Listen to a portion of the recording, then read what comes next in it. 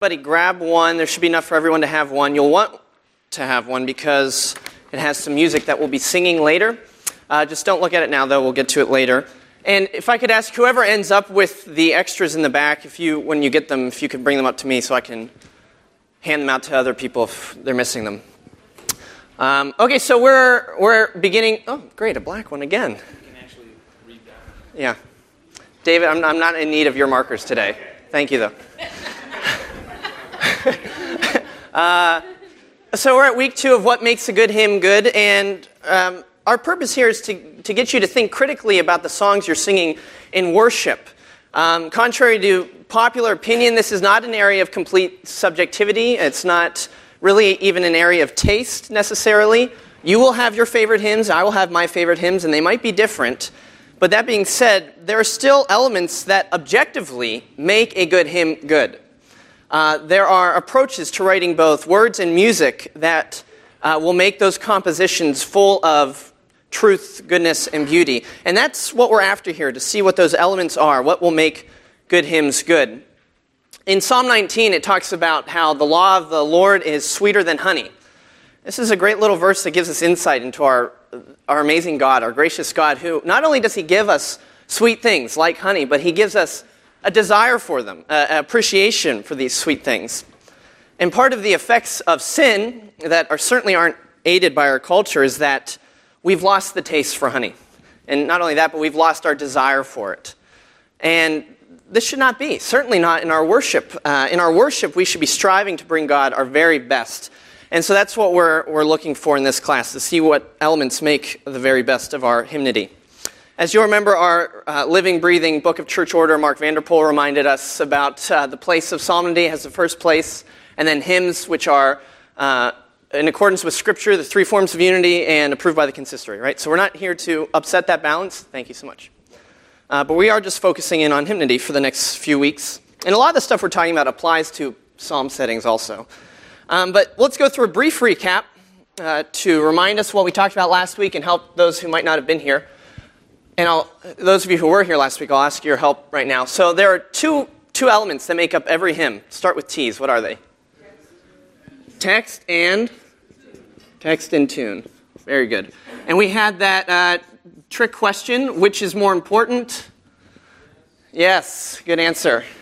Right, we talked about how the text is more important in the sense that a text is not written to draw out a beautiful melody, but a melody is written to draw out the truths of a text. And remember that quote from Martin Luther, who said, in congregational song, we give voice to our beliefs and our theology. And you can't do that by whistling a tune. You can't do that by humming a tune. You need words. So in that sense, the text is more important. Once you have a good text, though, we saw that the tune is equally as important in making a good hymn good, because a bad tune will ruin a good text. Remember, we used that analogy of the Holy Spirit. The tune is like the Holy Spirit, whose job is to draw attention away from himself and onto Christ, who in this analogy would be the text. So if you're leaving church and you have a tune stuck in your head and you're humming the hymn that you sung earlier, you're not really there yet. The idea is to be singing the words, humming the words, in your head, singing the words in your head. So text and tune, they go together. Text kind of has first importance. And then we were looking at elements that make these good and beautiful. In terms of content, the very first important one was that a text needs to be grounded in what? Scripture. This safeguards us from our own inventions. It safeguards us from bad theology, things that are not scripturally sound. The classic example might be in the famous Christmas hymn, Away in a Manger, which has that line about the little Lord Jesus, no crying he makes. It doesn't, what? Where is the scriptural basis for that? You know, if we were to ask the author, he might say, well, I wrote that because I wanted to get across the sense of tranquility and peace, or maybe the sense of Jesus' divinity. But what we know from Scripture is that Jesus was fully man, and babies tend to cry a lot. So that line doesn't really hold up. That's just a classic example. You can find a lot of these errors in a lot of our favorite hymns, unfortunately. The next thing was that hymns need to be focused on who? They need to be God-focused and Christ-centered. And this prevents us from being me-focused and me-centered. It safeguards us from being overly experiential, When they're God-focused and when they're Christ-centered, it really doesn't matter if you come to the garden alone while the dew is still on the roses. That really doesn't have anything to do with anything. They need to be focused on God, Christ-centered. The third thing was that they need to be theologically, do you remember this one? They need to be mature. And this was the challenge, maybe the greatest challenge of writing a text, is that hymns, they have the job of capturing big, grand ideas, profound doctrines without being too intellectual for the average congregant, but at the same time not being too trite.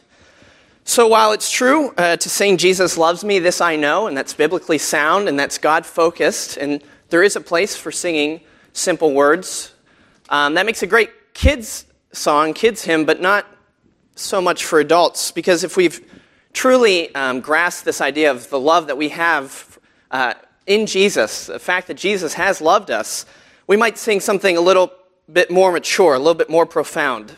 Maybe something like, "Oh, the deep, deep love of Jesus, vast, unmeasured, boundless, free, roaring like a mighty ocean in its fullness over me." So that's an example of theological maturity in our hymnody. In terms of form, we talked about things like length, shouldn't be too long. There's important use of rhyme, but it's not necessarily essential. Needs to be conceptually united, not just a bunch of random verses put together. This idea of progression, where one verse builds on the next, we saw a lot of hymns that do that. That they kind of tell a story. We'll see that some today also. Also, the use of parallelisms. Remember, we looked through the hymnal and found hymns that showed that used parallelisms. In your handout, you'll see in the back at the very bottom, I put 2 verses from a hymn by Gary Parrott, who is a professor at Gordon Conwell in worship and something else too, I forget. Here's a hymn where it has parallelisms and it's definitely Christ-centered. It's called Christ We Proclaim. But in terms of form, he's lacking some things. I bolded and underlined areas where he put the emphasis on the wrong syllable. That makes it awkward to sing. You can just feel it as you read through that. Also italicized some other things that make the hymn a little awkward. For instance, he says, "Christ is the truth, the life, the way," but everybody knows that phrase as being Christ is the way, truth, and the life. So that's just a little awkward when you hear it, and then it makes you think about the way he wrote it rather than thinking about your praise to God. So that's just something you can look at. Other than that, though, it's a good hymn. In terms of form, there's a lot that can be said in terms of form that can get across the message of the content, but rather than just list them out here, I'll point them out as we look through several hymns today. I think that'll be more interesting. As far as tune, remember we talked about making it accessible to a wide skill set of singers.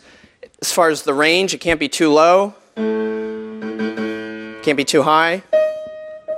Everybody was scared to sing that one. Rhythm shouldn't be too difficult. We talked about scansion. That's where the natural speech patterns and inflections of our language need to be represented by musical inflections, which can be done by elements of pitch, meter, length. The melody needs to be singable. Ways to help melodies be remembered, we talked about using repetition. Remember, we used Come Thou Fount as the example. That line repeats 3 out of the 4 times in that hymn. 3 of the 4 lines is that exact melody. That's used in a wide range of hymns, and it's called bar form, where you have an A melody, you repeat it again, and then you insert a B melody and go back to the A melody. A-A-B-A. It's called bar form. Also, another form is A-A-B. Maybe you've heard, it's not bar like a tavern, it's bar like a musical bar.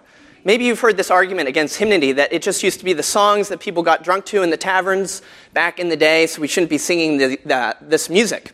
That's because they hear that hymns are written in bar form, and they get confused that they think they were drinking songs. So if you ever hear someone say that about hymnody, now you know, no, bar form has to do with repeating the melody. And then we talked about melodic cycles and sequences. We used the tune Manoah as an example.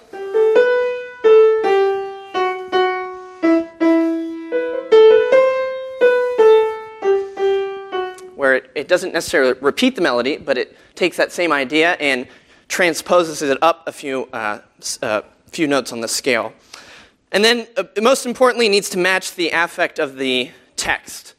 I won't make you sing Sacred Head Now Wounded again to lead on, O King Eternal. Jonathan Taylor might storm the lectern if we do that. But you get the idea. Okay, so now I'm sorry that we just kind of rushed through that. If you weren't here last week, you can listen online. But now let's get into what we're doing today. We're going to see this played out. We're going to see this in action. And I kind of dropped a hint that we were going to look at one of the most reformed hymns, or most famous reformed hymns, and see how this all comes together and how the composer worked to draw out the ideas of the text. And I'm hoping that kept you up all week wondering, what hymn is it going to be? I had a couple people ask me. I didn't tell you. Anybody want to take some guesses? The hymn that you think we're going to be looking at. It's in your hymnal, so any favorites? Are you kidding me? Did you get my notes? You got my notes. It's Holy, Holy, Holy. Very good. Okay. Wow. Okay, so that's number 318. Turn to 318, please, and we're going to look at Holy, Holy, Holy. Very good. So this was written by Reginald Heber, who was an Anglican minister. Sorry if you can't see me behind the pole. I'll be here for a little bit. He was also the Bishop of Calcutta for a time, and he went to Oxford University. And he died at age 43. He was swimming and suffered a heat stroke, and he drowned, unfortunately. But a year after his death, his wife and close friends published a collection of 57 of his hymns, and Holy, Holy, Holy comes from that publication in 1827. So now let's see how this hymn measures up to the guidelines that we've established. So first of all, is it grounded in Scripture? Yes or no? Yes. Any passages come to mind, verses, ideas? That Isaiah 6. Is that what you said? Isaiah 6? Yes. Right, where Isaiah is in the throne room. Holy, holy, holy. Also, a lot of themes from Revelation. Revelation chapter 4. I think this is actually, he puts us straight into a couple verses. Revelation 4 says, day and night they never stop saying, holy, holy, holy is the Lord God Almighty who was and is to come. You see that at the end of the second verse. So it's definitely grounded in Scripture. It's certainly God-focused. And it's definitely theologically mature. It's not a trite hymn. It's talking about the grandeur and the holiness of God. In terms of form, what are some things that the author employs here? There should be one that jumps out right away. Say that louder. Yeah, parallelisms, right? Every verse, holy, holy, holy, holy, holy, holy. Another thing, though, you might not notice at first is this theme of, well, you would notice that the major theme of the hymn is the Trinity, right? That's one of the main ideas of this hymn. Here's something cool that Heber does, though. He employs several poetic symbols of three throughout his hymn to drive home the message of the Trinity. So first, of course, is the thrice holy God that we see at the beginning of each verse and two other times also. But how about this? Beyond that, we see in the third line of the first verse, what are the three attributes given to God? Three attributes. He is holy, merciful, mighty, right? So there's a use of three. How about the hymn says that he is perfect in power, love, purity. There's another use of three. He's worshipped by saints, seraphim, and cherubim. And where is he worshipped? He's worshipped in earth, sky, and sea. So there's something clever that the author does to drive home this idea of the Trinity. Let's look at the tune. A tune that we all love, written by John B. Dykes, who was a musician and a theologian. If more of our church musicians today were theologians, we might be in a better place. We use many of his hymn tunes still today. And when he set out to put this text to music, he carefully considered the things we've been talking about. What will make the tune accessible to a congregation and singable to a congregation? And what musical elements could be employed to convey the meaning of the poetry? The tune name that he uses proves how devoted Dykes was to drawing out the message of the text. You see the tune name? It's underneath the title there. Shout it out, someone. Nicaea. What do you think he's referring to there? Any of my church history buffs? Council of Nicaea in the 4th century, where the Orthodox view of the Trinity was upheld against Arianism, I think. Is that right? All right. Okay. So there, it just shows the fact that he called this Nicaea is that he is devoted to making his music display what the text is about, for instance, the Trinity. So let's look at some other elements he employs. First, the time signature is in 4/4. I won't get too technical, don't worry. This is a common time signature, but it's fitting for the processional-like nature of this hymn. So you feel as if you're processing before the king as you sing it. The key he chose, which is in E, also sometimes written in D, you'll see it in hymnals, is a very royal one and majestic. The inflection, he inflects the correct syllables, as we talked about. Every time we sing holy, we're emphasizing the first syllable, ho, not the second syllable, li, like we would say it, holy, not holy. So that's well employed there. Let's look at a few cool things about the melody. The opening line consists of steadily ascending pitches with increasing rhythm. It starts with 4 quarter notes and ends with 2 half notes, and it begins on E and ends on B. And all of this serves to give attention to our thrice holy God, and it increases the emphasis until we reach the 3rd iteration of the word holy.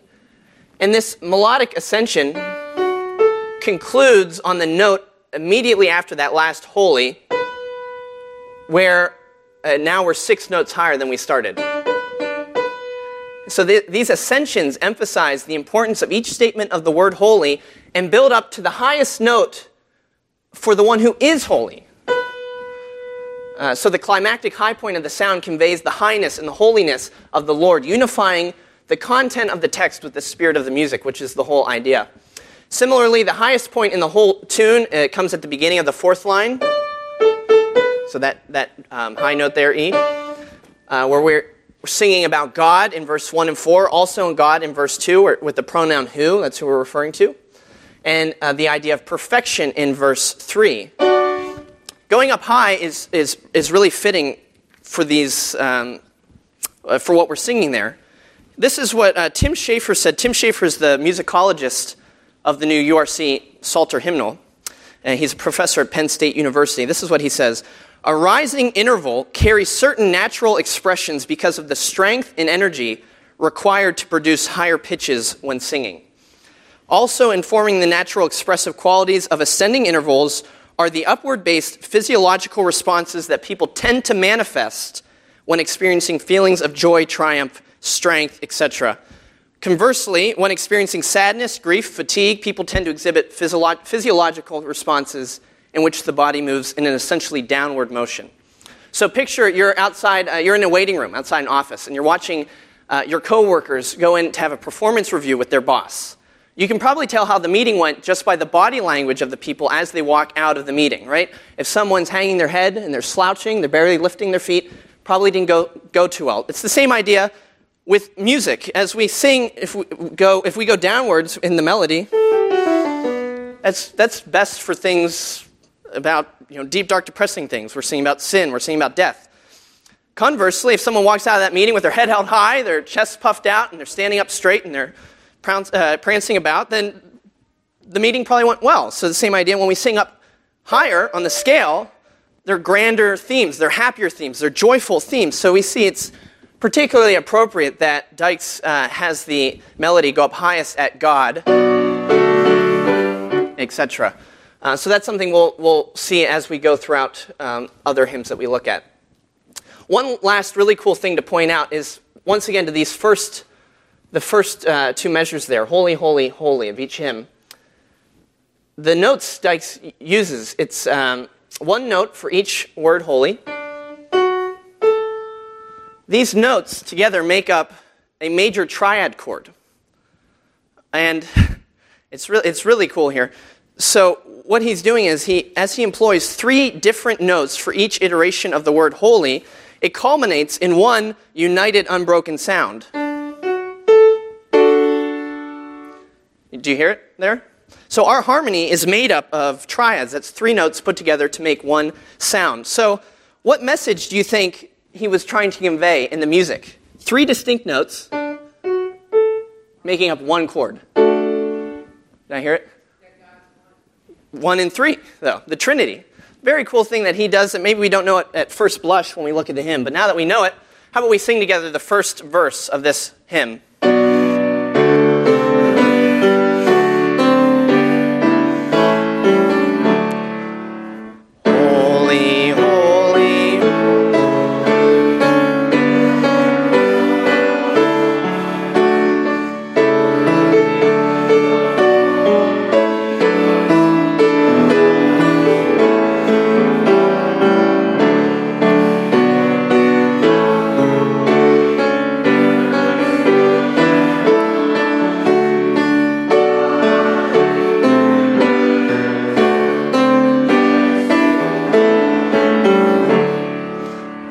very pretty singing. So there's a classic example of where a composer seriously took his job of writing tune to a text to draw out the ideas that are inside the text itself. Now take out your handouts. Does anybody not have one? I have the extras up here. Thank you. Who else? Did I see some people back here? Yeah, just take all those. Need one? You got it? Okay, so here you'll see we're looking at, we're going to be learning some new hymns. And these are all written by James Montgomery Boyce, who was for 30 plus years, the senior pastor and renowned theologian at 10th Presbyterian Church in Philadelphia. Pastors make especially good hymn writers, not just because they know the Bible well, but because they know their people well and what speaks to the heart, right? And historically, pastors have been hymn writers. The most famous hymn writers are usually pastors. And historically, this has been the case because they strive to write hymns to drive home the message of their sermons. So back in the day, they used to have a new hymn every week that went with that particular sermon. So for instance, John Newton is a famous pastor hymn writer. And so I looked up some of his hymns. These are lesser-known hymns of his, but I bet you could guess what he was preaching on the morning they sung these. These are ones he wrote for his congregation. The lion that on Samson roared. When Peter boasted, soon he fell. As the serpent raised by Moses. If Solomon for wisdom prayed. So these are examples of where pastors are writing sermons for their congregations and for their sermons. Same was true for James Boyce, who loved writing hymns about his sermons, about the theology that he loved. He wrote a hymn for each one of the 5 solas of the Reformation. We might, if we have time, we'll get to one of them today. But he first started writing hymns in 1999 at the encouragement of the then music director, Paul Jones. Boyce didn't think he'd be any good at it, but as soon as he started, he couldn't stop. He said this to Paul Jones. He says, Paul, I'm thinking that if we are going to have a modern Reformation, we are going to need new Reformation music. Bible doctrines have always gotten a hold of people in this way. And so it became his goal to write a hymn for every month, a new hymn each month. And it seemed like this would be the beginning of a wonderful collaboration that might have lasted for years, but instead it was only a collaboration that lasted 1 year, because after 12 months, Boyce succumbed to his ordeal with cancer and passed away. So there's 12 hymns. They've been combined in this booklet, Hymns for a Modern Reformation, you can find online if you're interested. In the first hymn we're going to look at, I don't know if you remember, I teased this out last week, that quote Pastor Brown made in the sermon that Boyce said, that grace is not to get us around trials, it's to get us through trials. And I said we'd be looking at the hymn that he sung, that he wrote, and that he sang during his ordeal with cancer, the one that was sang at his funeral and also at his bedside as he was dying. That's Come to the Waters. It should be the front one on your handout.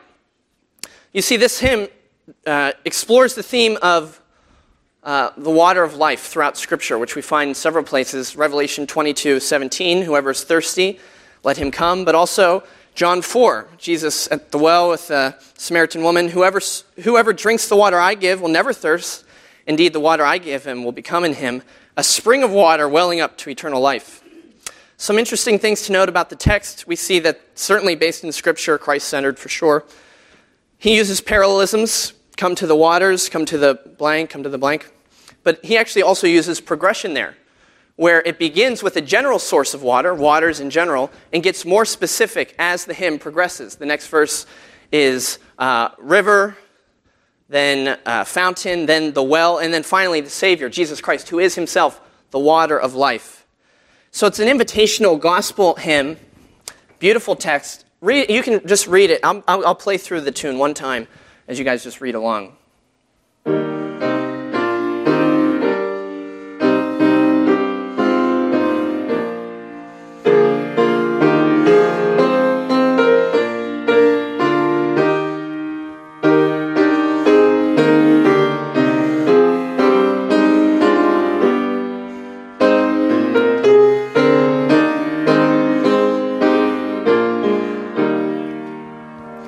Beautiful tune that goes perfectly with this text. Let me point out some interesting things about it. The tune has a natural flowing character, as if it's water in a fountain, circling in a fountain, cascading down a river. Paul Jones in this tune uses sequences like we've talked about. So for instance, you look at the first line, you hear, and then if you look down one line, you hear the sequences. There's a good use of dissonance in the harmony that kind of gives us an unusual calm sense to the music. You hear in the harmony, there's tension at the end of the third line. Look at the end of the third line with words of mercy, deeply weary. That's a dissonance that's not natural in that key signature that he picked. And it puts the text at this point of decision, offering, come and drink deeply. And it's almost asking, will you come drink deeply? Or in the final verse, why will you suffer the law's condemnation? And then it resolves in the next line, where there's the invitation, where there's the response or the answer to what was proposed in the previous line. The rhythm stays the same throughout, but you'll notice at the beginning of the fourth line, with the words of life, drink, Jesus, draw, take, Jones changes the rhythm and there's a dotted quarter, so we hold that note out longer than we would any of the other places. But those are all important words in each of the 5 verses. Life, talking about Jesus, or there's strong verbs there about drinking, or drawing, or taking the free gift. So it rightly draws emphasis to that part of the text. Okay, so we're going to learn this, and this is how we'll do it. We're going to do a call and response. I'm going to sing the first line, and then you'll respond with me after that, and we'll do that 4 times, 4 lines. So sing loudly and boldly, sin boldly.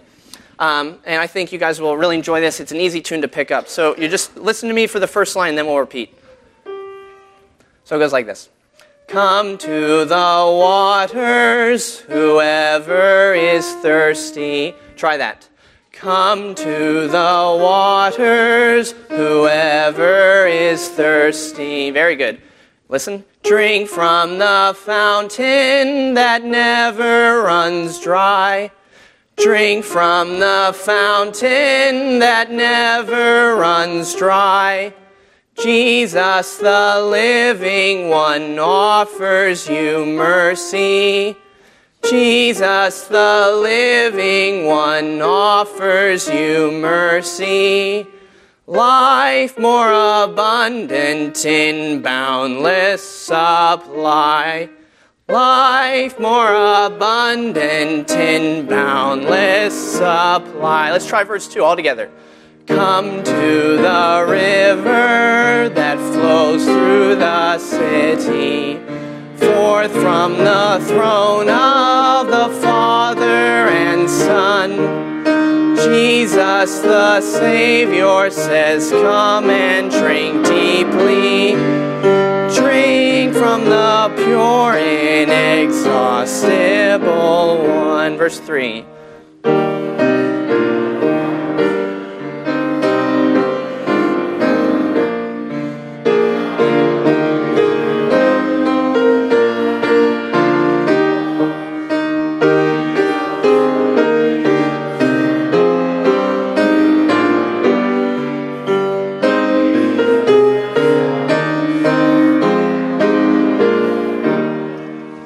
Come to the well of unmerited favor. Stretch out your hand. Jesus is such a compassionate Savior.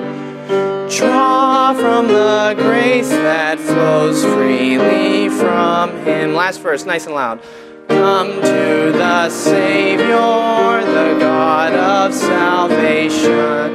God has provided an end to sin's strife. Why will you suffer the law's condemnation?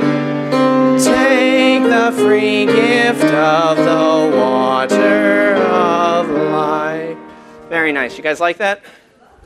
Beautiful, right?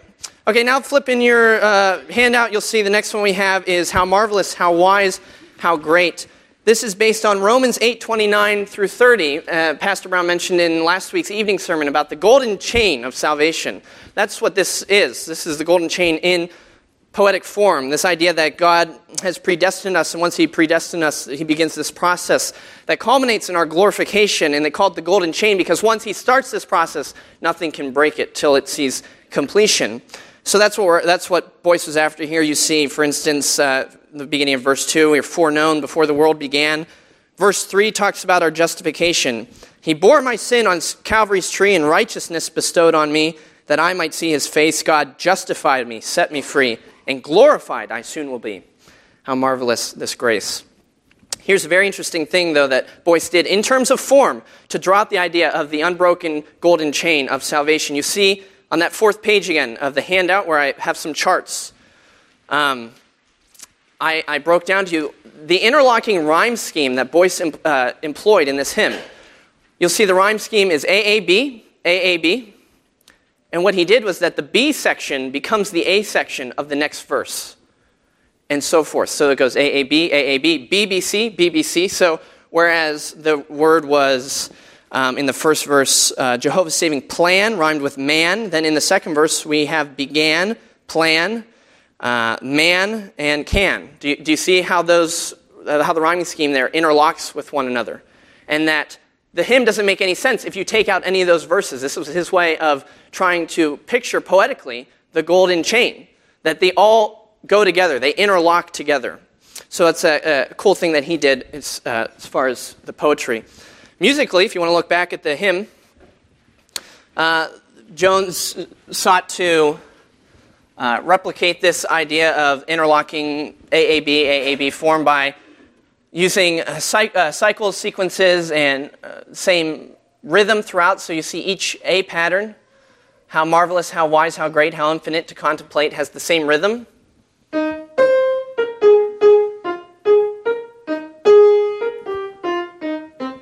So it has the quarter, dotted quarter, eighth note, etc.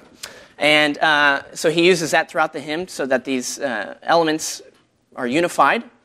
Also, the highest point melodically you'll see at the very beginning of the third line is 4 words about God's saving plan, him conforming us to Jesus, seeing his face, loving God evermore. So these are high points textually, and they become high points melodically. So let me play this through for you one time, and you'll hear it's a joyful tune that is befitting of the text.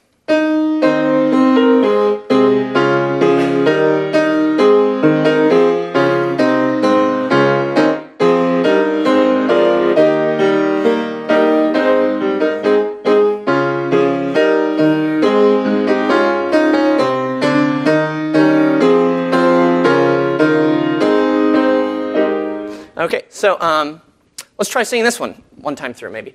Repeat after me again. We'll do the same pattern that we did before. How marvelous, how wise, how great. Try that. How marvelous, how wise, how great. How infinite to contemplate. How infinite to contemplate. Jehovah's saving plan. Try that. Jehovah's saving plan. He saw me in my lost estate, yet purposed to regenerate. Let's try that all together. He saw me in my lost estate, yet purposed to regenerate. This faithless fallen man. Try that. This faithless fallen man. Very good. Let's start on verse 3 all together. He bore my sin on Calvary's tree, and righteousness bestowed on me, that I might see his face. God justified me, set me free, and glorified I soon will be. How marvelous this grace. Last verse. What have I now but to embrace the God who saved me from disgrace, and love him evermore, and with contentment run my race, my eyes fixed ever on his face, to praise him and adore.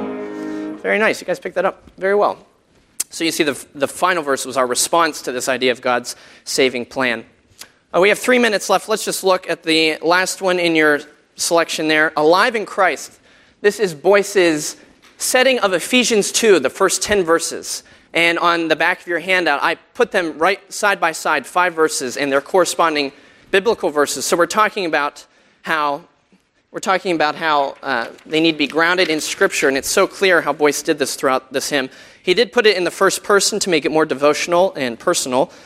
But, for instance, look at the second verse. So here's Ephesians 2. But God, being rich in mercy, because of the great love which he has loved us, even when we were dead in our trespasses, made us alive together with Christ. By grace you have been saved. That turns into, but God, who is rich in compassion and love, not leaving my soul to the grave, has given me life, born again from above. By God's sovereign grace, I've been saved. Boyce is quoted as saying that if you understand these 2 words, but God, they will save your soul. He said they were the most important words in all of Scripture, and he set them beautifully to poetry here in this setting of Ephesians 2. I'll play it for you, but I don't know if we'll have time to sing. You feel free to sing along if you want, but you can just get a sense for it and then be able to study it at home. So this is Alive in Christ, Ephesians 2.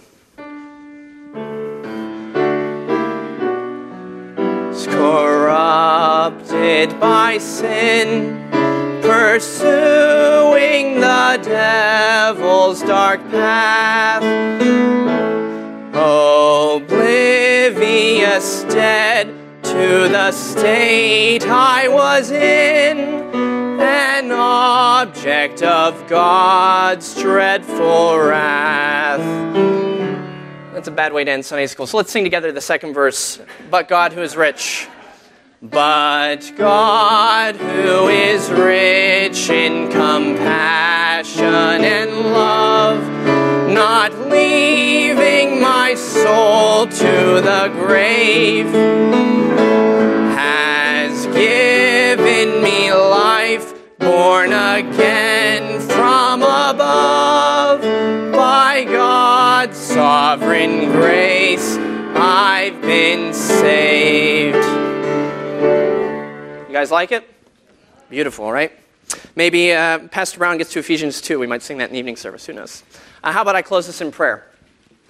Father God, thank you so much for your grace to us in Christ, that even though we were rebellious, corrupted by sin, Lord, you are rich in your compassion and love, and you have raised us with Christ. You have given us life.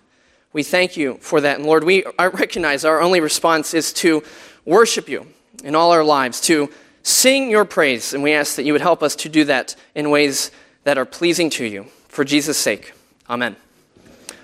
Thanks a lot. Next week we'll look at a few more hymns and a few new ones and maybe another old one. So come back. Maybe even one written by this guy up here. So.